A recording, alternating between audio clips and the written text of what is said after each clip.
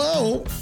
This is John at WAWTAR, First Things Foundation. This is our new Conversations podcast. This is with James, Dr. James Mohebali, Chinese medicine expert now in Utah, working on new projects and talking to us about shamanism, about how does the spiritual world work as per medicine, as per Chinese medicine, and maybe it's how the whole world works. Maybe what we think of as dangerous and dark is less dangerous and dark than we think, or even more dangerous and dark, because it's both. It's a paradox. This is happening today. Thanks for supporting First Things. This is WAWTAR. Dr. James, it's been a bit. How you been? I'm good. I live in Utah now. I know. And Chinese medicine is still your thing. We've had great conversations in the past about the heart. What is the heart from the old world perspective in the East, in the Far East? We've talked about the KP effect as a sort of a medical intervention of sorts, a spiritual intervention. People like that talk a lot. When I travel and talk to folks, your name often comes up as influential. I'm glad. So on Substack, just this last week, we published an article. I published an article about alligator bile, crocodile bile, as a poison that in the old world, at least in the old world of Africa, but you see this also in Europe, that it's a terrible and fearful thing, that it causes problems. And in this particular case, I was trying to talk about what culture is, because people were taking oaths, and they were taking oaths because they couldn't figure out if the bile had killed them, if it hadn't killed them. They couldn't figure out if people were hiding bile in order to use it in juju ceremonies. And basically, it was a conversation about how do we tell what's true. And the way that we tell what's true is by oathing, giving an oath to the highest thing. Right. And the highest thing in the story that I was talking about was something like this juju god that allowed everyone to be united under one umbrella belief. Now, I wasn't saying that that belief may be the best for us, but I was saying without that oath, without that ability to swear to something higher than ourselves, we couldn't create a community. So, since then, you and I have been reading an article.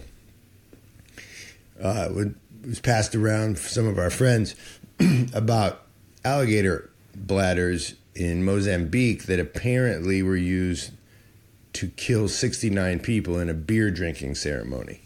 Yes. Beer drinking ceremony. Already you've got a problem. That's a big problem. So in the beer drinking ceremony, these people got sick and started to die. And the same thing happened where the officials started to say there was some juju involved, some shamanism. And that led us to want to have this conversation. And let me ask you this. The science in the article points to the idea, and we'll link the article, the science points to the idea that you can't actually kill that many people with alligator bladder, with alligator poison. Mm-hmm. In fact, they point that it might not even be a thing, that people might just be dying from some sort of weird placebo effect, or they just put some chemicals in the beer and killed them with some chemicals. So yeah, pesticide is what it was claiming. Some pesticide. So let's just do this. Should people in the new world, people like me and you, but you operate deeply in Chinese medicine, should we be afraid of some shamanistic effect that involves the blessings of animal parts that turn into poison? And should we be afraid of that from your medical perspective? Or is shamanism fake? Is it not to be feared? What do you think about this? Certainly shamanism is not fake. So we see shamans the world over that they're impact is recognizable, that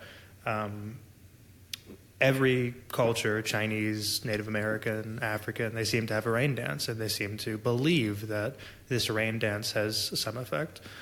So I think it would be hubristic to assume that all of these people throughout history really had no idea what they were talking about and that they were just primitive people. I think that goes against common sense to say that everyone except us isn't as smart as us. But one of the other arguments with shamanism is that it's culture-bound, that the effects of shamanism partially derive their impact from the fact that they're mutually agreed upon. So, That's right. If something is understood to be a symbol of a curse and everybody in the village understands it, then the power of that communal intention, the power of that communal knowledge that this person has had a curse bestowed upon them could, by the placebo effect, by other means, result in bad things actually happening to that person. The kind of self-fulfilling prophecy. That's another idea around shamanism. That one is particularly interesting because it assumes that the placebo effect is kind of inert. It assumes that it assumes that we're kind of silly for falling victim to the placebo effect, that really as light people we should know better, that the placebo is no good. But there's a whole realm of placebo studies. There's this guy, Ted Kapchuk, who's incredible. He's been around since the 80s, and he works at Harvard doing placebo studies. He's used to be an acupuncturist. I'm not sure how much Chinese medicine he does now, but he wrote a seminal text on Chinese medicine, and after doing that, he went and did placebo studies. And he found out some really interesting things. The most famous study that he's done finds that when you have a study group where one person, both parties are getting the placebo, and then, basically what they found is that even when you tell people that that they're receiving a placebo, that they actually do get better, right? So they even get better more so than when they're, when they just get the placebo. So telling somebody that they're getting... Wait, back up. All right, hold on. So I'm getting a placebo. Right. You're so you, getting John, a placebo. study participant, is getting a placebo. And then I'm getting a placebo. You don't know. So you're the real placebo group. I think right? I'm getting whatever. I'm one of those funny names from one of those commercials on TV, like Florixacal or something. Exactly. I'm getting the medicine. I think right. Florixacal, and you're not. And you and know you're not. Somebody getting tells me that I'm not getting the medicine. I still get better, and in fact, I get even better than you.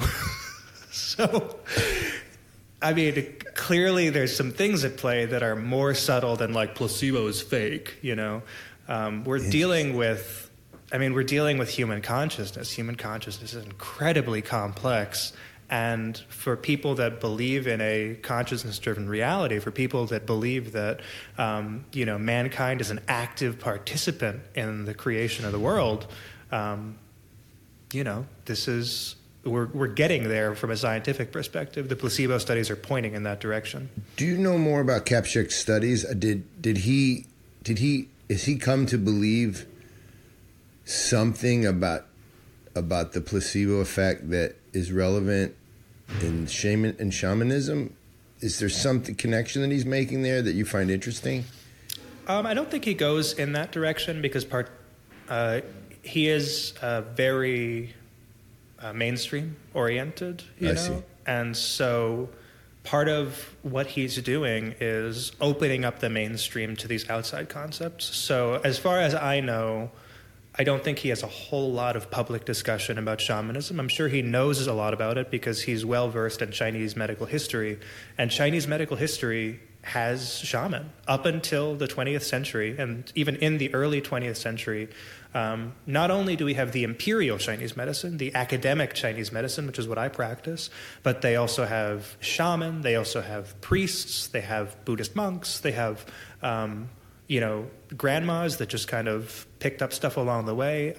Chinese medical history is characterized by a plethora of different practitioners, and the shaman were a huge, huge part of it from the beginning up until the 20th century. So is the shaman then someone, let's follow this line and help me, who is, quote, spiritually aware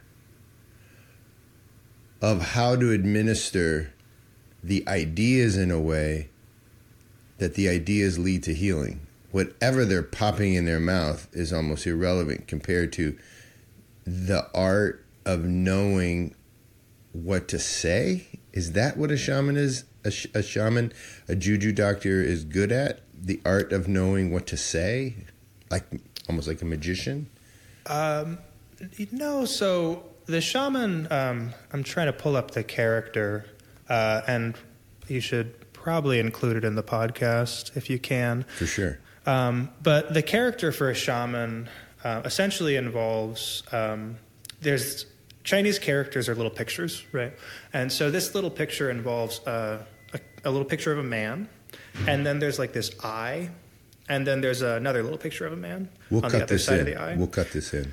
And so when I say I mean like the letter I from a Western perspective. But the idea is that we have man over here and man over here, and there's a barrier between them. So the role of the shaman from a Chinese perspective involves crossing barriers that are understood to be impassable in order to obtain information from that side of things and bring that information back here. So the shaman, we could say that if we're looking at like Plato's allegory of the cave, for example, we've got the people that are in the cave. That's us, right? We're just living in this world over here on one side of the character. Mm-hmm. But then there's this guy who, or actually it was traditionally women in Chinese. There's this woman who goes over to the other side and goes outside of the cave and then comes back and has this incredible knowledge about how our reality works that doesn't make any sense to us. It's nonsensical to us because we're trapped in the cave. But the results are there. And, the proof is in the pudding. Like, this person is capable of healing because of the knowledge they've obtained from other dimensions. Wow.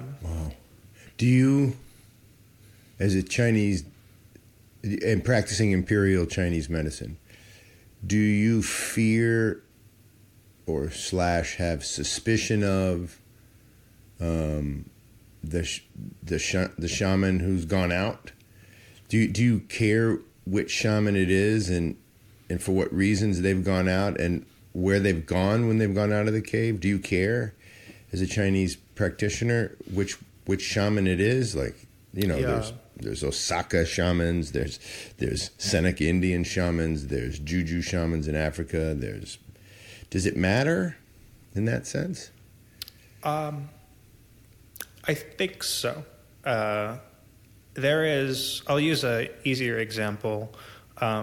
We'll use Taoist priests. And so there are Taoist priests that are understood to be, generally working for the benefit of mankind. And then there's Taoist priests that are working for ill gain, the kind of people that get involved with things like necromancy.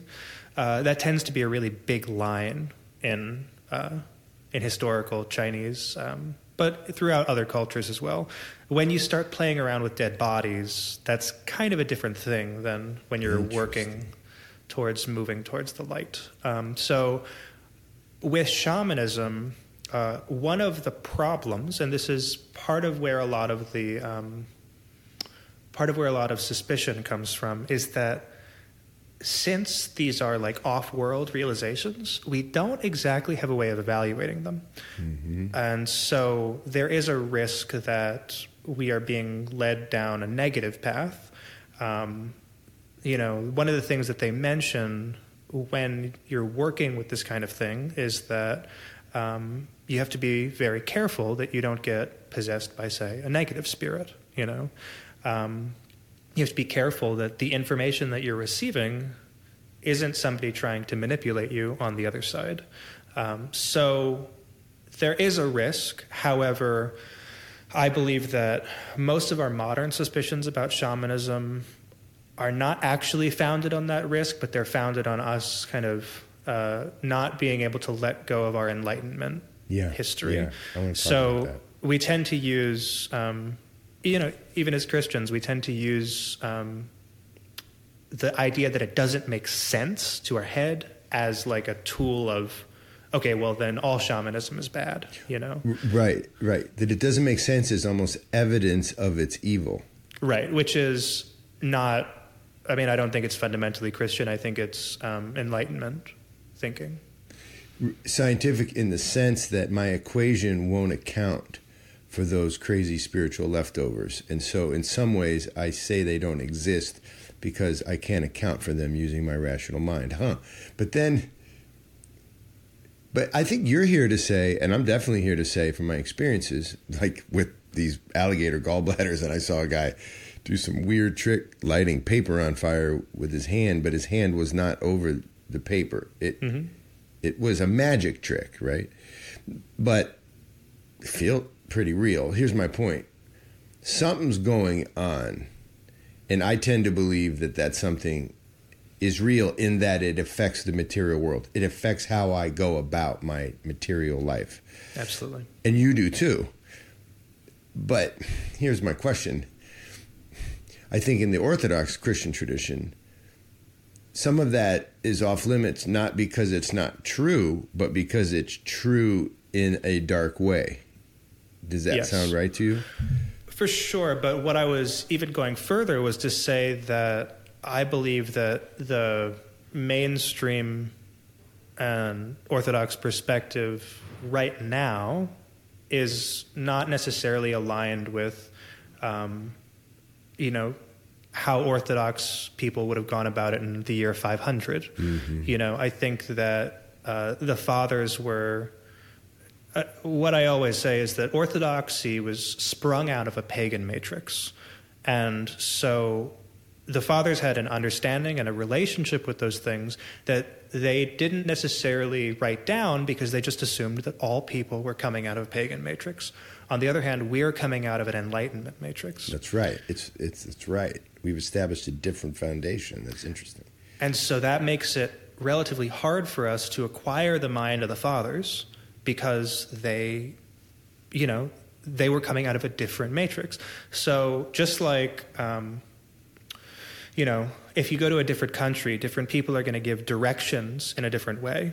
We're still talking about the same thing. We're going to a place, but, we're going to say turn left on First Street, whereas somebody from another country might say turn left at the McDonald's, So because they have just a different way of understanding, they're going to emphasize different things. That it's just going to be hard for us to discern what they're talking about. And this is a really big thing that you see when trying to figure out historical Chinese medicine, which is something I do a lot of. Like, right.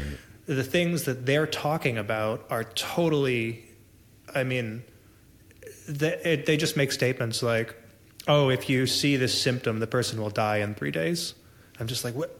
I can't make sense of that, But you have to acquire the mind of the authors. You have to acquire the mind of the fathers and kind of see the circumstances from which they were coming, which I believe was deeply, deeply immersed in paganism, which is not a problem because I think that, I think they commented on the parts that were problematic.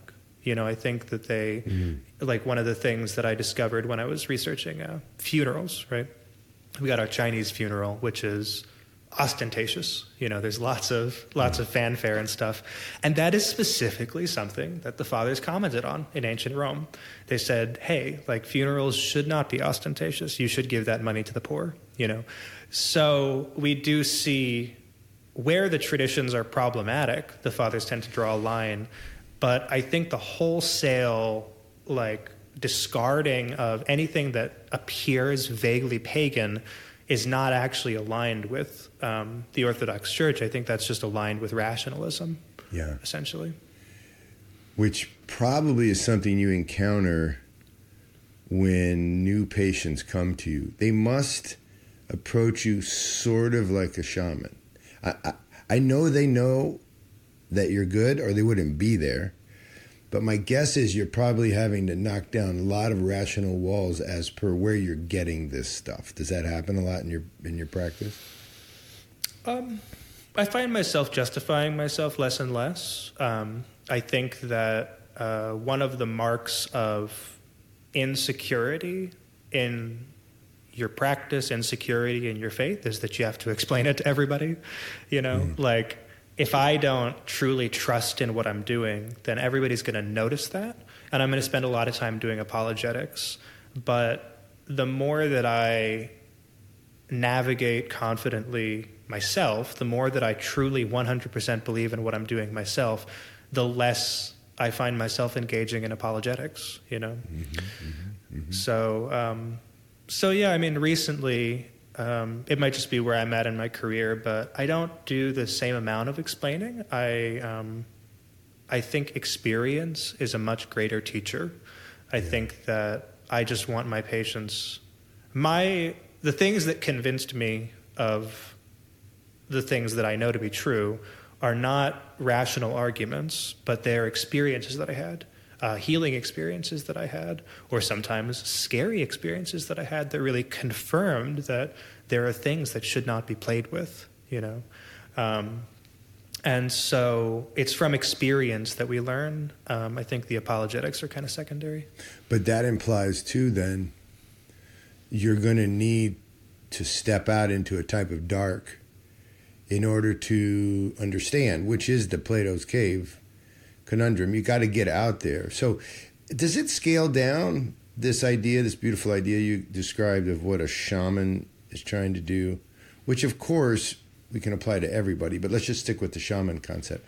It feels like it scales all the way down to, I don't know, a lawyer, a legal office where one lawyer's willing to go out of that cave to rethink the way they practice law, and then come back and try to tell somebody, or try to tell all the gray suits, I've seen something better. Let's practice law differently. Is that person being a shaman of sorts, as depicted in the Chinese character of the shaman? Does it count that way? Potentially. So I'll talk about one lawyer that I know. So one of the things that we can do in Chinese medicine is that by looking at people's facial structure, by looking at the wrinkles that they have, we can tell things about their life, and we can tell things about how they use their body. So, for example, these lines up here, these are like about my 20s, so might have had a little... I got a lot of those. Look at that. Yeah. I'm like we got a basset hound. Yeah, 21, 24, so it was a couple rough years, right? And is that right? And so, these lines here, they often tell us, not mine in particular, but sometimes you'll see that these are pain lines. So it tells us that somebody's been in pain for a really long time. Those are the one around the eyes, guys, if you're listening on the pod. Those are the crow feet. Those are pain lines. Sometimes they have to look a certain way. It's a little hard to describe, but look around, you'll see it. If you see somebody who's complaining about how they've been in pain for 20 years, then look at the corners of their eyes, and those are going to be the ones that you're looking for in the future. So little signs like that are rational signs, not shamanistic signs, that give us a clue as to what people are experiencing and what their life has been like. Mm-hmm. So the reason I bring those up is that there's certain lines that appear in front of the ear, and these lines indicate, traditionally they're understood to be signs that people are very intuitive in their listening. And so intuitive listeners in a pagan matrix, in the old world, might be understood to communicate with other dimensions. They might be understood to hear messages from angels, whatever, spirits of the dead, what have you. And so what that indicates when we see these lines is people are using their hearing in an interesting way that is not like you and I are using our hearing. And so I knew this one lawyer who was truly incredible. He was, just to see this man work was, he was an artist. He was highly driven. He was the top of his game. And he had these lines in front of his ear. Now, this is definitely a guy who did not go home and get out his Ouija board and talk to the spirits of the dead. It's just not something he did. No, he's not. But what he was doing was he was able to listen to the jury and able to listen to judges and able to listen to testimony in a way that far exceeded what I was able to do. And this was not a rational capacity. I just have this rational knowledge that I can convey to you about the crow's feet, right? That's a rational knowledge, which is very left brain, if you want to use that model. And it can be taught linearly. Shamanic things cannot be taught in that same way. They must be acquired by the individual. And so this person, this lawyer, had a skill that was more right-brained, something that was intuitive, something that came from, a more fluid understanding of reality, perhaps a less material understanding of reality, where if you asked him, what did you hear that person say, he couldn't necessarily explain why he heard that. So part of the issue is that the lawyer cannot necessarily come back and convey that information that they've acquired. And then one of the important things is that, again, the information is not acquired by the rational faculty.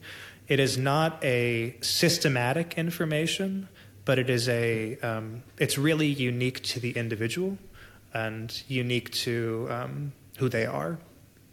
And that's interesting then.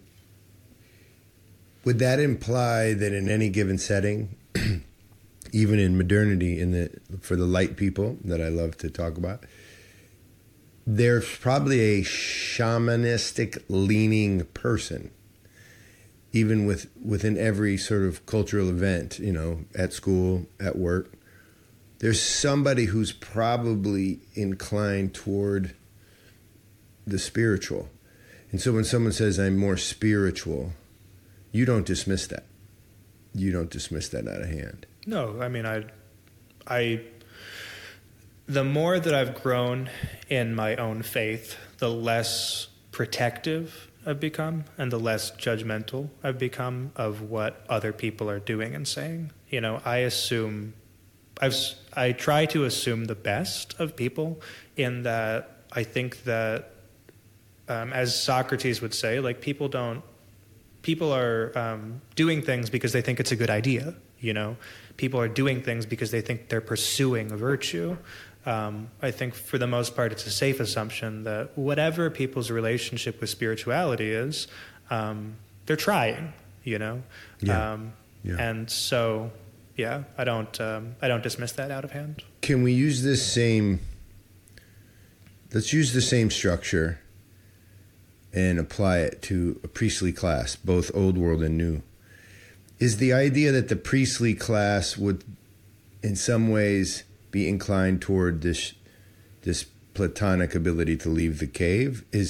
Would you say in Chinese history anyway? We can talk about Christian history too. Is the priestly class, the class of the Levites, then inclined toward that? Should they be? Is that a should conversation, or what do you think about that? Well, it's worth noting that, as I mentioned, in Chinese culture, there are priests and there are shaman. And they are very different roles. The shaman continues to persist even after the creation and establishment of the priestly class. And as I mentioned, the shaman role is predominantly a female role in Chinese history. At least in the very early dynasties, it was understood to be a female role, whereas the priest is predominantly a male role. I think exclusively, but I don't want to say that. I think it's predominantly a male role. So it's a different skill set. They're working with other dimensions, but you'll notice that there's a little bit more explanation when it comes to priests. There's a little bit more rational thought when it comes to priests. And so it is still an interface with the spiritual. It is still an interface with the unknown, but there are some differences. Is that, do you think, as the Greeks and Romans would imply, and a lot of Western history implies this too, is that chaos versus order? Is that sort of women and men inclined toward chaos and order? And then united, they become something like royal, and they become, properly integrated toward the heavenly. Does that apply in the Chinese medicine world? Because I'm using an orthodox understanding there on some level. Yeah. I don't know. So definitely what we're looking at is the coexistence of these things, creating Chinese culture as we saw it at the beginning of the 20th century. So there are tensions between them. Like the imperial physicians are not necessarily a big fan of the folk physicians. They think that the imperial medicine is a whole lot better. They think all these people that are going to shamans might benefit from coming to us instead. So it's there are tensions. I would hesitate to classify it as chaos and order only because it's there. I mean, there are so many factors at play that I think that each side is continually learning from the other. Here's a great example. She's not a saint yet, but she probably will be, Saint Olga, from Saint Olga of Alaska. She was a midwife. She was a native Alaskan, and she was thoroughly coming out of the matrix of native Alaska. She was coming out of what was very, very recently a pagan matrix, but she was a 20th century saint. So they'd been Orthodox for a little while.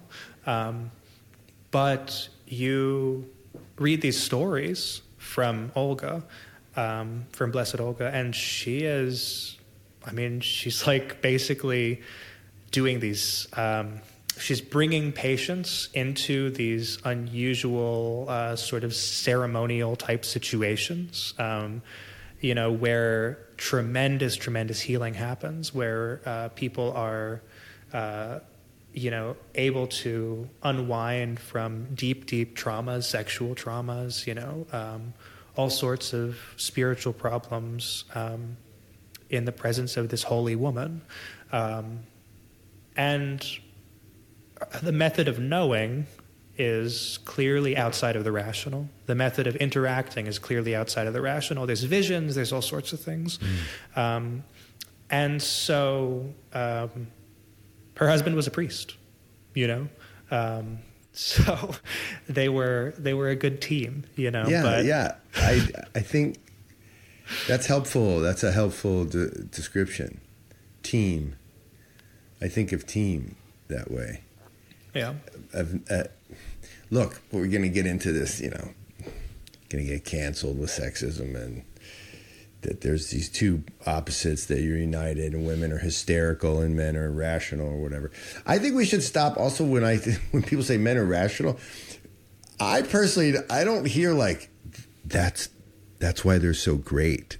I hear like, I know that's why they're effed up, man. Like, because what's that about? Like, rational is rigid on some level. Like, in other words, we've been taught to think of rational as the default good, but I'm not so sure it is.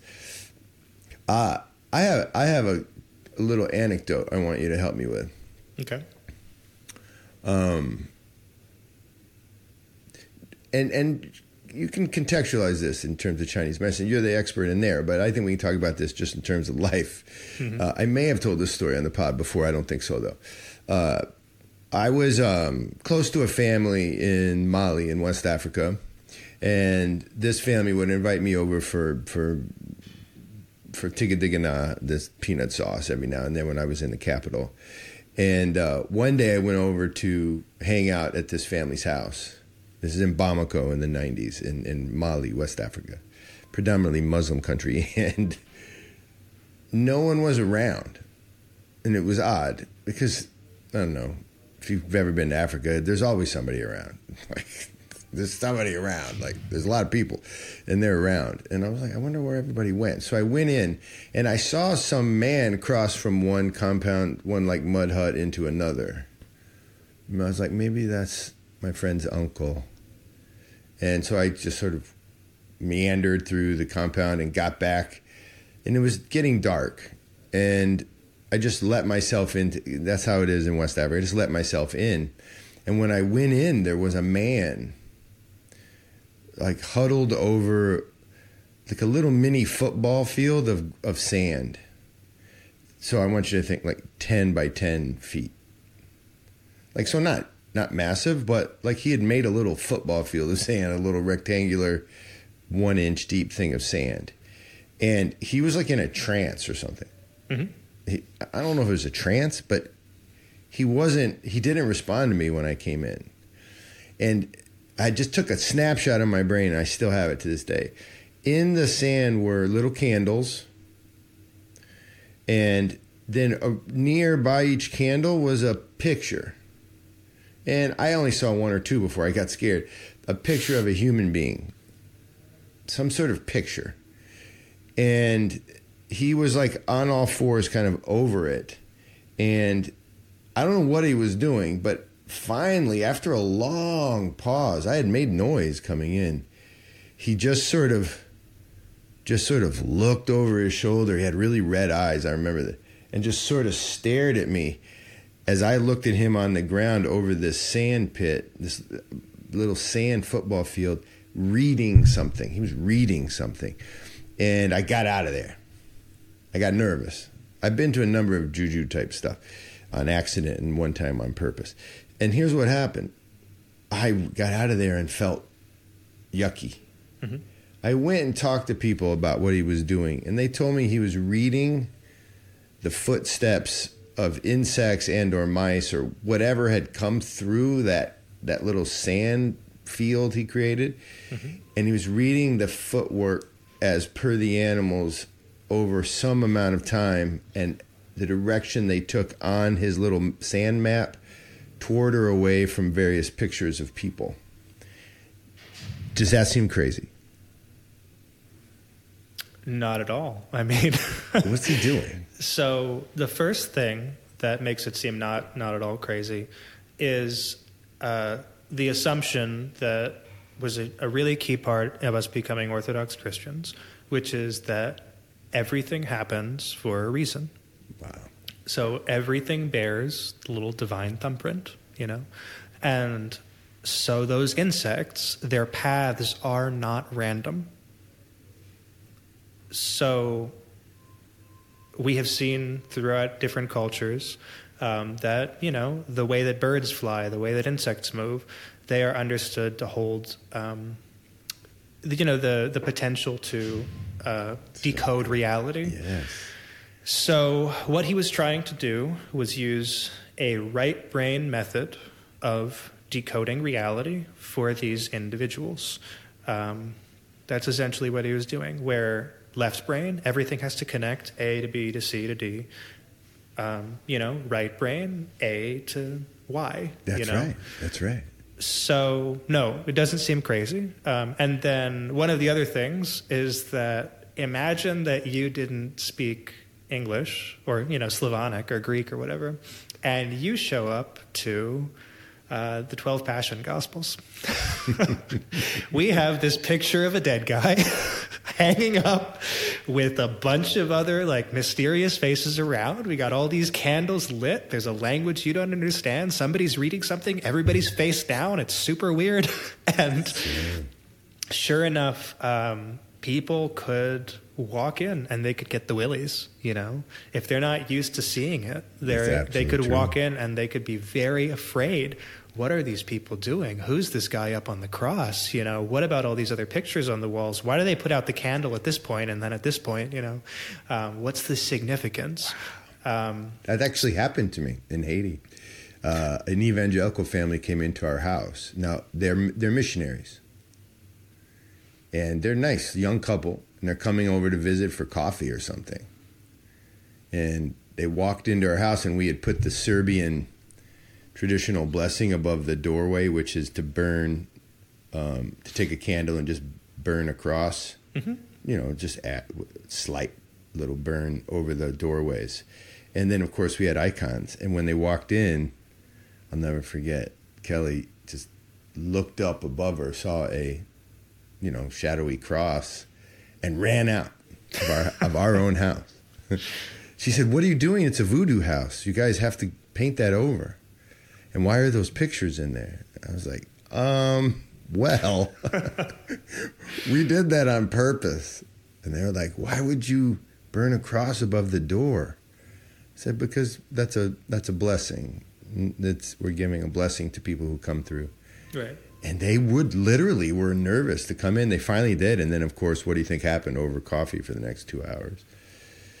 We debated religious practice, basically. Yeah.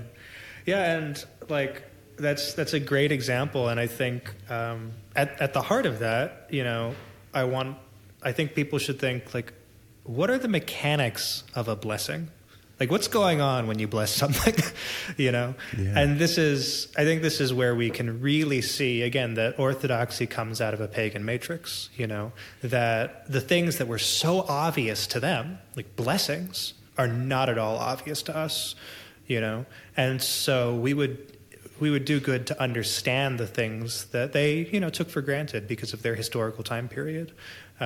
So blessings don't make any sense as a layperson. Like, so you, like, somehow put what's the scientific explanation behind a blessing? You know, there's not really one until you get into, again, consciousness science, until you get into the idea that the way that we interact with our world, that our spirit, our mind, our soul interacts with the world, again, co-creates reality, you know, so we're not, it's not like we're just over here observing some kind of fixed thing outside of us. It's a dynamic integration, and in that sense, I do create reality on some level. Not as my own God, not acting independently of creation, that's the creator, but as a created being, I participate in creation. Yeah. And specifically, the example I like to use is Adam in the garden naming things. It's the function of man to name things. It's the function of man to co-create. We're not making animals, you know, but we are naming them, which is pretty important as well. Right, because the name has power toward the telo, toward the end, right? Mm-hmm. In other words, I always think about, you know, why I have my name or my daughter's names.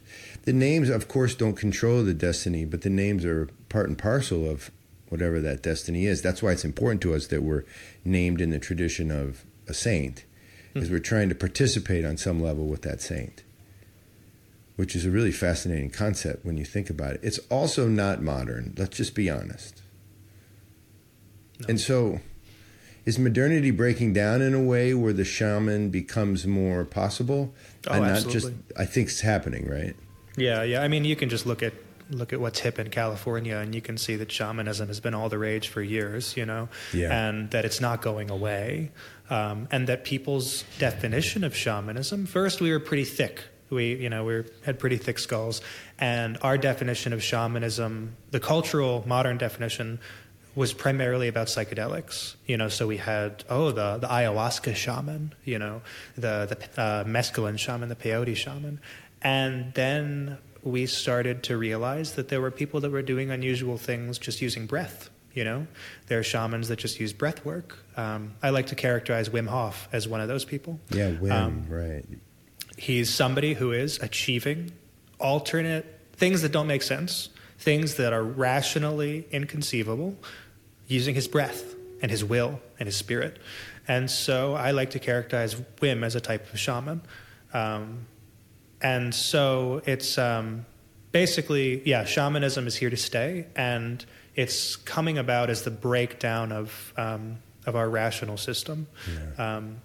It's interesting because one of the things that we see is that it's hard to do these things when observed, right? So just like that guy looked over his shoulder and was like, "What are you doing here, Correct. John?" His eyes were, "Dude, this is not for you." Right. And so one of the things that I believe happened in the 20th century is that with the increase of observation, with the fact that everything kind of fell under scrutiny and was public, with video, with everything, that we started to see a decline in things that best happened in private. But now that we've kind of reached the absolute apex of that, where literally everything is recorded, it's like yin is turning into yang, or yang is turning into yin, like the system is collapsing over on itself, and the mystical is again becoming possible. Right. It's the rebuilding of what I would argue happened with Protestant Christianity and its integration into Western culture, which was Protestant Christianity is fundamentally, if you want to argue this, and I do, is fundamentally a light person, rationalistic. It's the tip of the Enlightenment spear. So we think of Enlightenment thinkers as scientists, and then quickly thereafter as atheistic.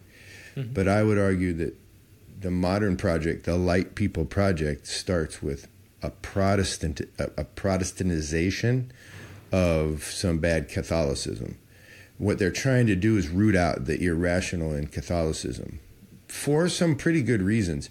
But that rooting out led to the birth of something like the light modernity, which is fundamentally atheist because it's fundamentally materialist. And if you just look at Puritan churches, 100 years before the Enlightenment what's going to happen. Because you can see the church has already decided, I don't know which spirits are good, which spirits are bad. We're going to keep them all out of here. Right. And we're going to think a lot. You know what I mean? Yep. We're going to Descartes a lot. I think. And now maybe what you get is the undoing of that project. Yeah. Here we are. And here we are with the Chinese medicine doctor. So how would you go about, do you think if a placebo can heal, let's finish on this. Do you think a placebo can kill? Yeah, so there's the same thing. There's nocebo effect, which is basically bad placebo, pain placebo.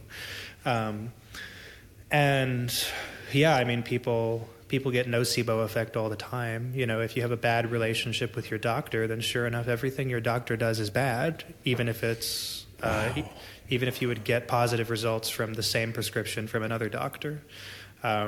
So what we see again is that the human things, the soft things, are important. That's why hospitals, if you go to the wards where people spend a lot of time, you go to cancer, you go to pediatrics, they spend a lot of money decorating those things, right? They don't want you to feel like you're in a cold hospital. They want you to feel like you're in a nice place with lots of colors and lots of humanistic things and curves and no right angles and stuff like that. And so the placebo effect is something that people are actively using and they're gamifying in order to get better therapeutic results. Western medicine is doing this, and similarly, the nocebo effect can be problematic.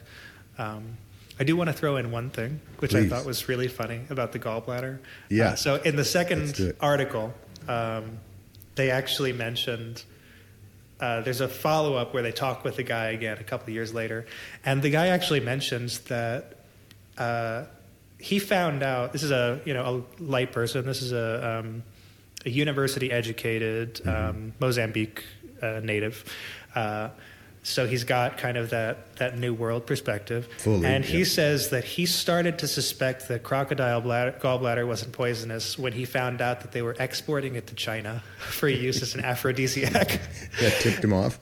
Yeah, that tipped him off. That Chinese people, there's this funny trend in Chinese medicine where basically anything that's hard to get is an aphrodisiac. So I see. Yeah, that particularly makes sense. like if it's from a heroic animal, it's like, oh, tiger bone. Yeah, I mean, that's some good stuff, tiger penis, even better. So like, because somebody had to kill a tiger, that's intense.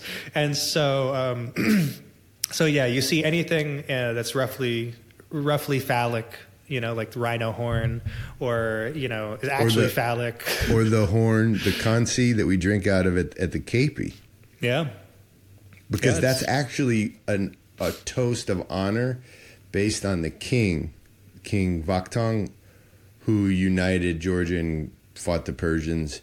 So you're actually toasting, just like you said, to his virility when you drink out of the horn. Wow.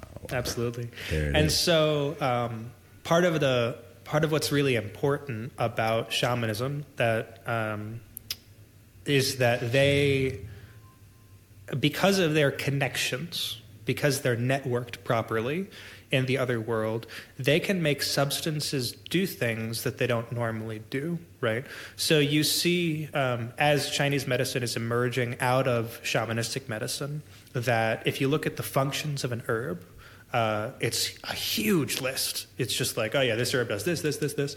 And it's like, there's so many things. And then over time, as Chinese medicine becomes more left brain and more rational in the Imperial Academy, there's a narrowing down of those functions, So we see like, whereas we thought before it could do these 10 things, in reality, we can only reliably get it to do one thing. And when I say reliably, I mean, if I prescribe it, this happens. If you prescribe it, this happens. Oh, I see. So everybody can get these results from this herb. The thing that makes shamanism unique is that they have the ability to get diverse results from that same herb, right? So they might, say that you've cultivated a particular relationship with aster. One of my teachers, he's just has a relationship with the aster family. Then, whereas I, as an imperial physician, might only be able to use that to treat cough, he would be able to use that for treating cough, treating digestive issues, treating skin problems, whatever. Because he has a particular relationship with the unique vibration that is aster. So it's primarily a vibrational medicine, because vibrations is how two things connect to they're disconnected. So if you put a tuning fork next to another tuning fork, and this one's vibrating, then they don't have to touch, right? We don't have to have that ABC contact. We can have the AY contact. And so, essentially, with the crocodile gallbladder, I do think it's very important to understand that there is a very high likelihood that there is absolutely nothing poisonous chemically about crocodile gallbladders. However, that doesn't exclude the possibility that you can use them to poison people. Which makes that story, which we'll link, guys, it's... Basically, it just comes out of the idea that what the hell's going on in Africa with these people dying from a potential poison that's not poison. And basically, oh my gosh, but it eludes categories then. This is what's disconcerting for the Westerners, is then, are you telling me you can't tell me? And the answer is yes. I'm not sure I can tell you at any given moment any given outcome, because there's too much dynamism, right? There are too many outcomes. It all depends on the people and the inputs, right? Absolutely. Does that sound correct? Yeah, and again, we've kind of lost sight of how magical and miraculous human consciousness is, and I think that's science is starting to come back to that and realize what we're capable of, what the spirit is capable of, and that matter is really secondary to the spirit. And so, as Christ says in the Gospels, like if you have a faith of a mustard seed, you can move mountains. Yeah. Like, right. So we're not. Again, I think a consciousness-driven reality is much more Christian than this ABC reality. So. Yeah, and you're making me think so deeply about how one medicine, an imperial doctor who's powerful and strong and makes sense and understands, he or she can use one medicine, but someone deeply invested, right, in the relationship / the world outside of material, that person can use the same medicine for 4 different functions. And it has to do with their own, quote, vibration, their own soul. Which actually, if you think about it in life, just something simple as teaching. You can go into certain rooms in any given school, and everybody knows this, and you'll have a teacher that can reach 4 different students of 4 varying talents. In other words, or suffering from 4 different types of teaching or learning disabilities, but one teacher can meet all 4. You put those same 4 with 4 other teachers, and those 4 teachers can't do anything for them. And we keep thinking if all 4 teachers apply the same legalistic rules about ADHD, that somehow all 4 teachers will serve those students the same way. When in reality, it's not the rules; it's the soul of the teacher. And some souls can meet 5 needs, and because of their soulfulness or spiritualness, or because of, I would call it their alignment with the Holy Spirit, right? Something like that. Does that work for you or not really? It does. The Holy Spirit thing is just, there's like a line that I personally don't like to cross with Orthodox theology, like where I just feel like I'm not smart enough and not well-versed enough. Me too. And so when I make the leap to talking in specific terms, that's where I get worried that I'm going to say something wrong. Good. So I do think I agree with everything you said, but then I just worry that if I use the word Holy Spirit, that 5 years later I'm going to look back and just be like, man, that was really wrong. So that's me. That is a proper, I think. There's something there, though, when it comes to the ability to heal. It has to do with not just the objective reality of the medicine, it has to do with the subjective reality of the doctor. Yeah. And here, doctor not meaning just MD, obviously. Interesting. Yeah, and so we see the same conflict in Chinese medical history when we have the Imperial Academy in roughly 1100 is when that was the height of the Imperial Academy.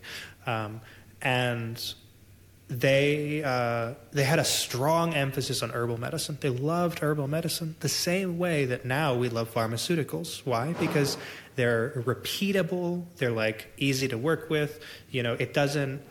To some extent, it's easier to abstract from the personality and the soul of the prescriber because it's just an herb. It's an external, mutually agreed upon substance.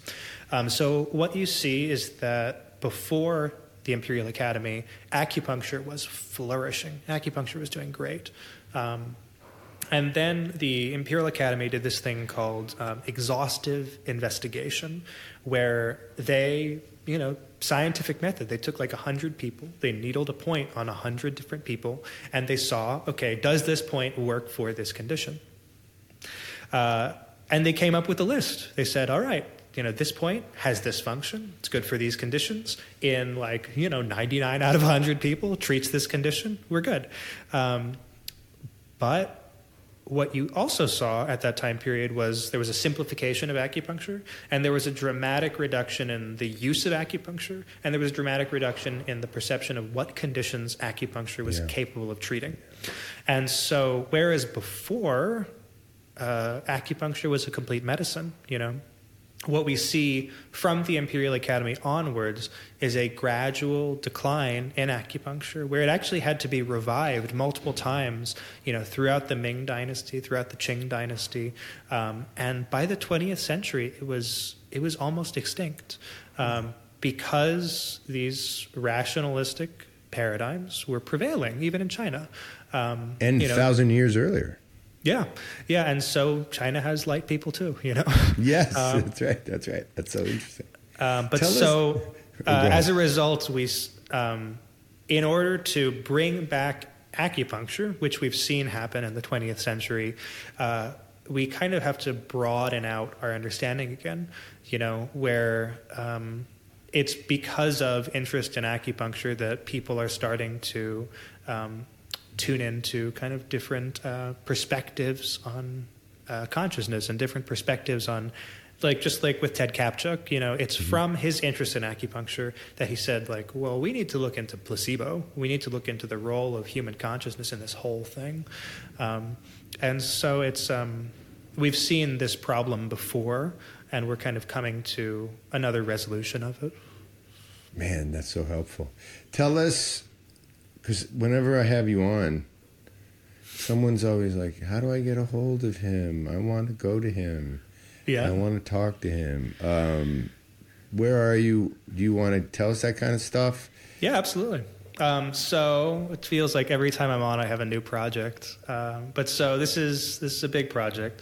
So I'm in Utah now, and I've been revitalizing my own business. I've been revitalizing my own relationship with the medicine, and I've reevaluated a lot of things. And so what I am personally doing is trying to offer people the same tools by which I've revitalized my own life.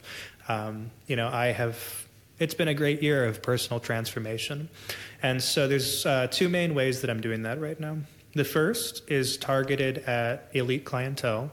Few and far between, the 1%ers. And that is a concierge medicine where I go to you and I deliver once a month for 4 months. We have 2 full days together where we do hours of treatment, we do hours of therapeutic exercise, we talk, we process, we have a whole program that's structured specifically for those people. Now, part of the reason I'm doing this is that I want to be able to offer these tools to everybody.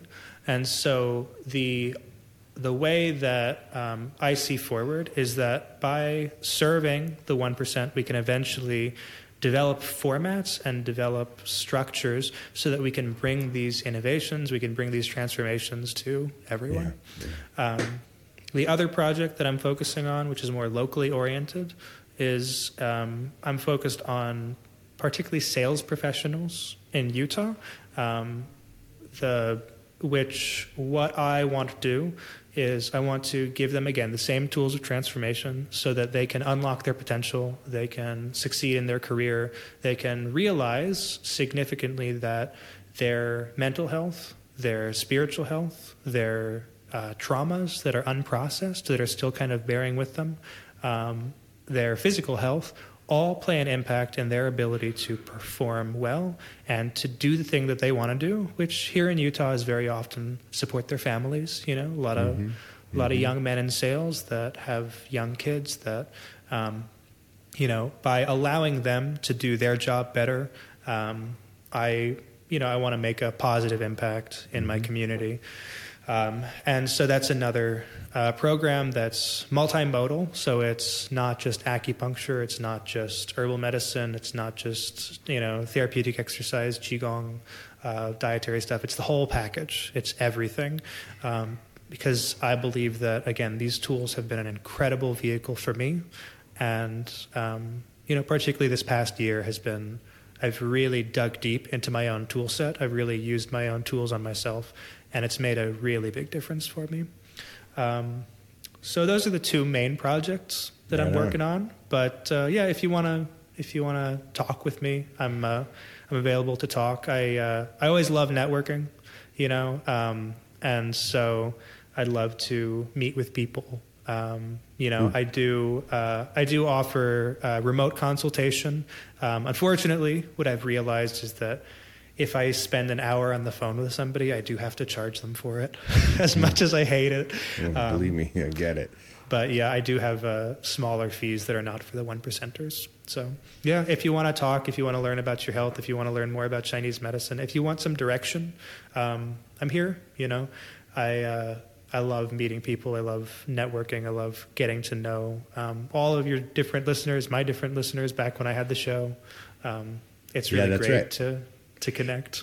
That's right. Well, that's how you got started with me, was through your excellent podcast. So, all right, we'll link stuff.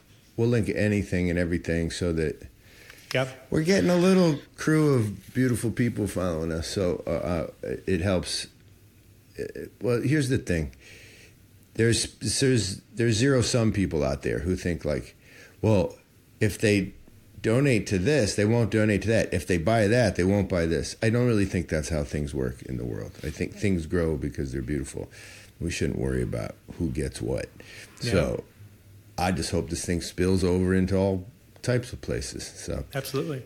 Yeah, and so you can find me at drjames.solutions is my new website. So drjames.solutions.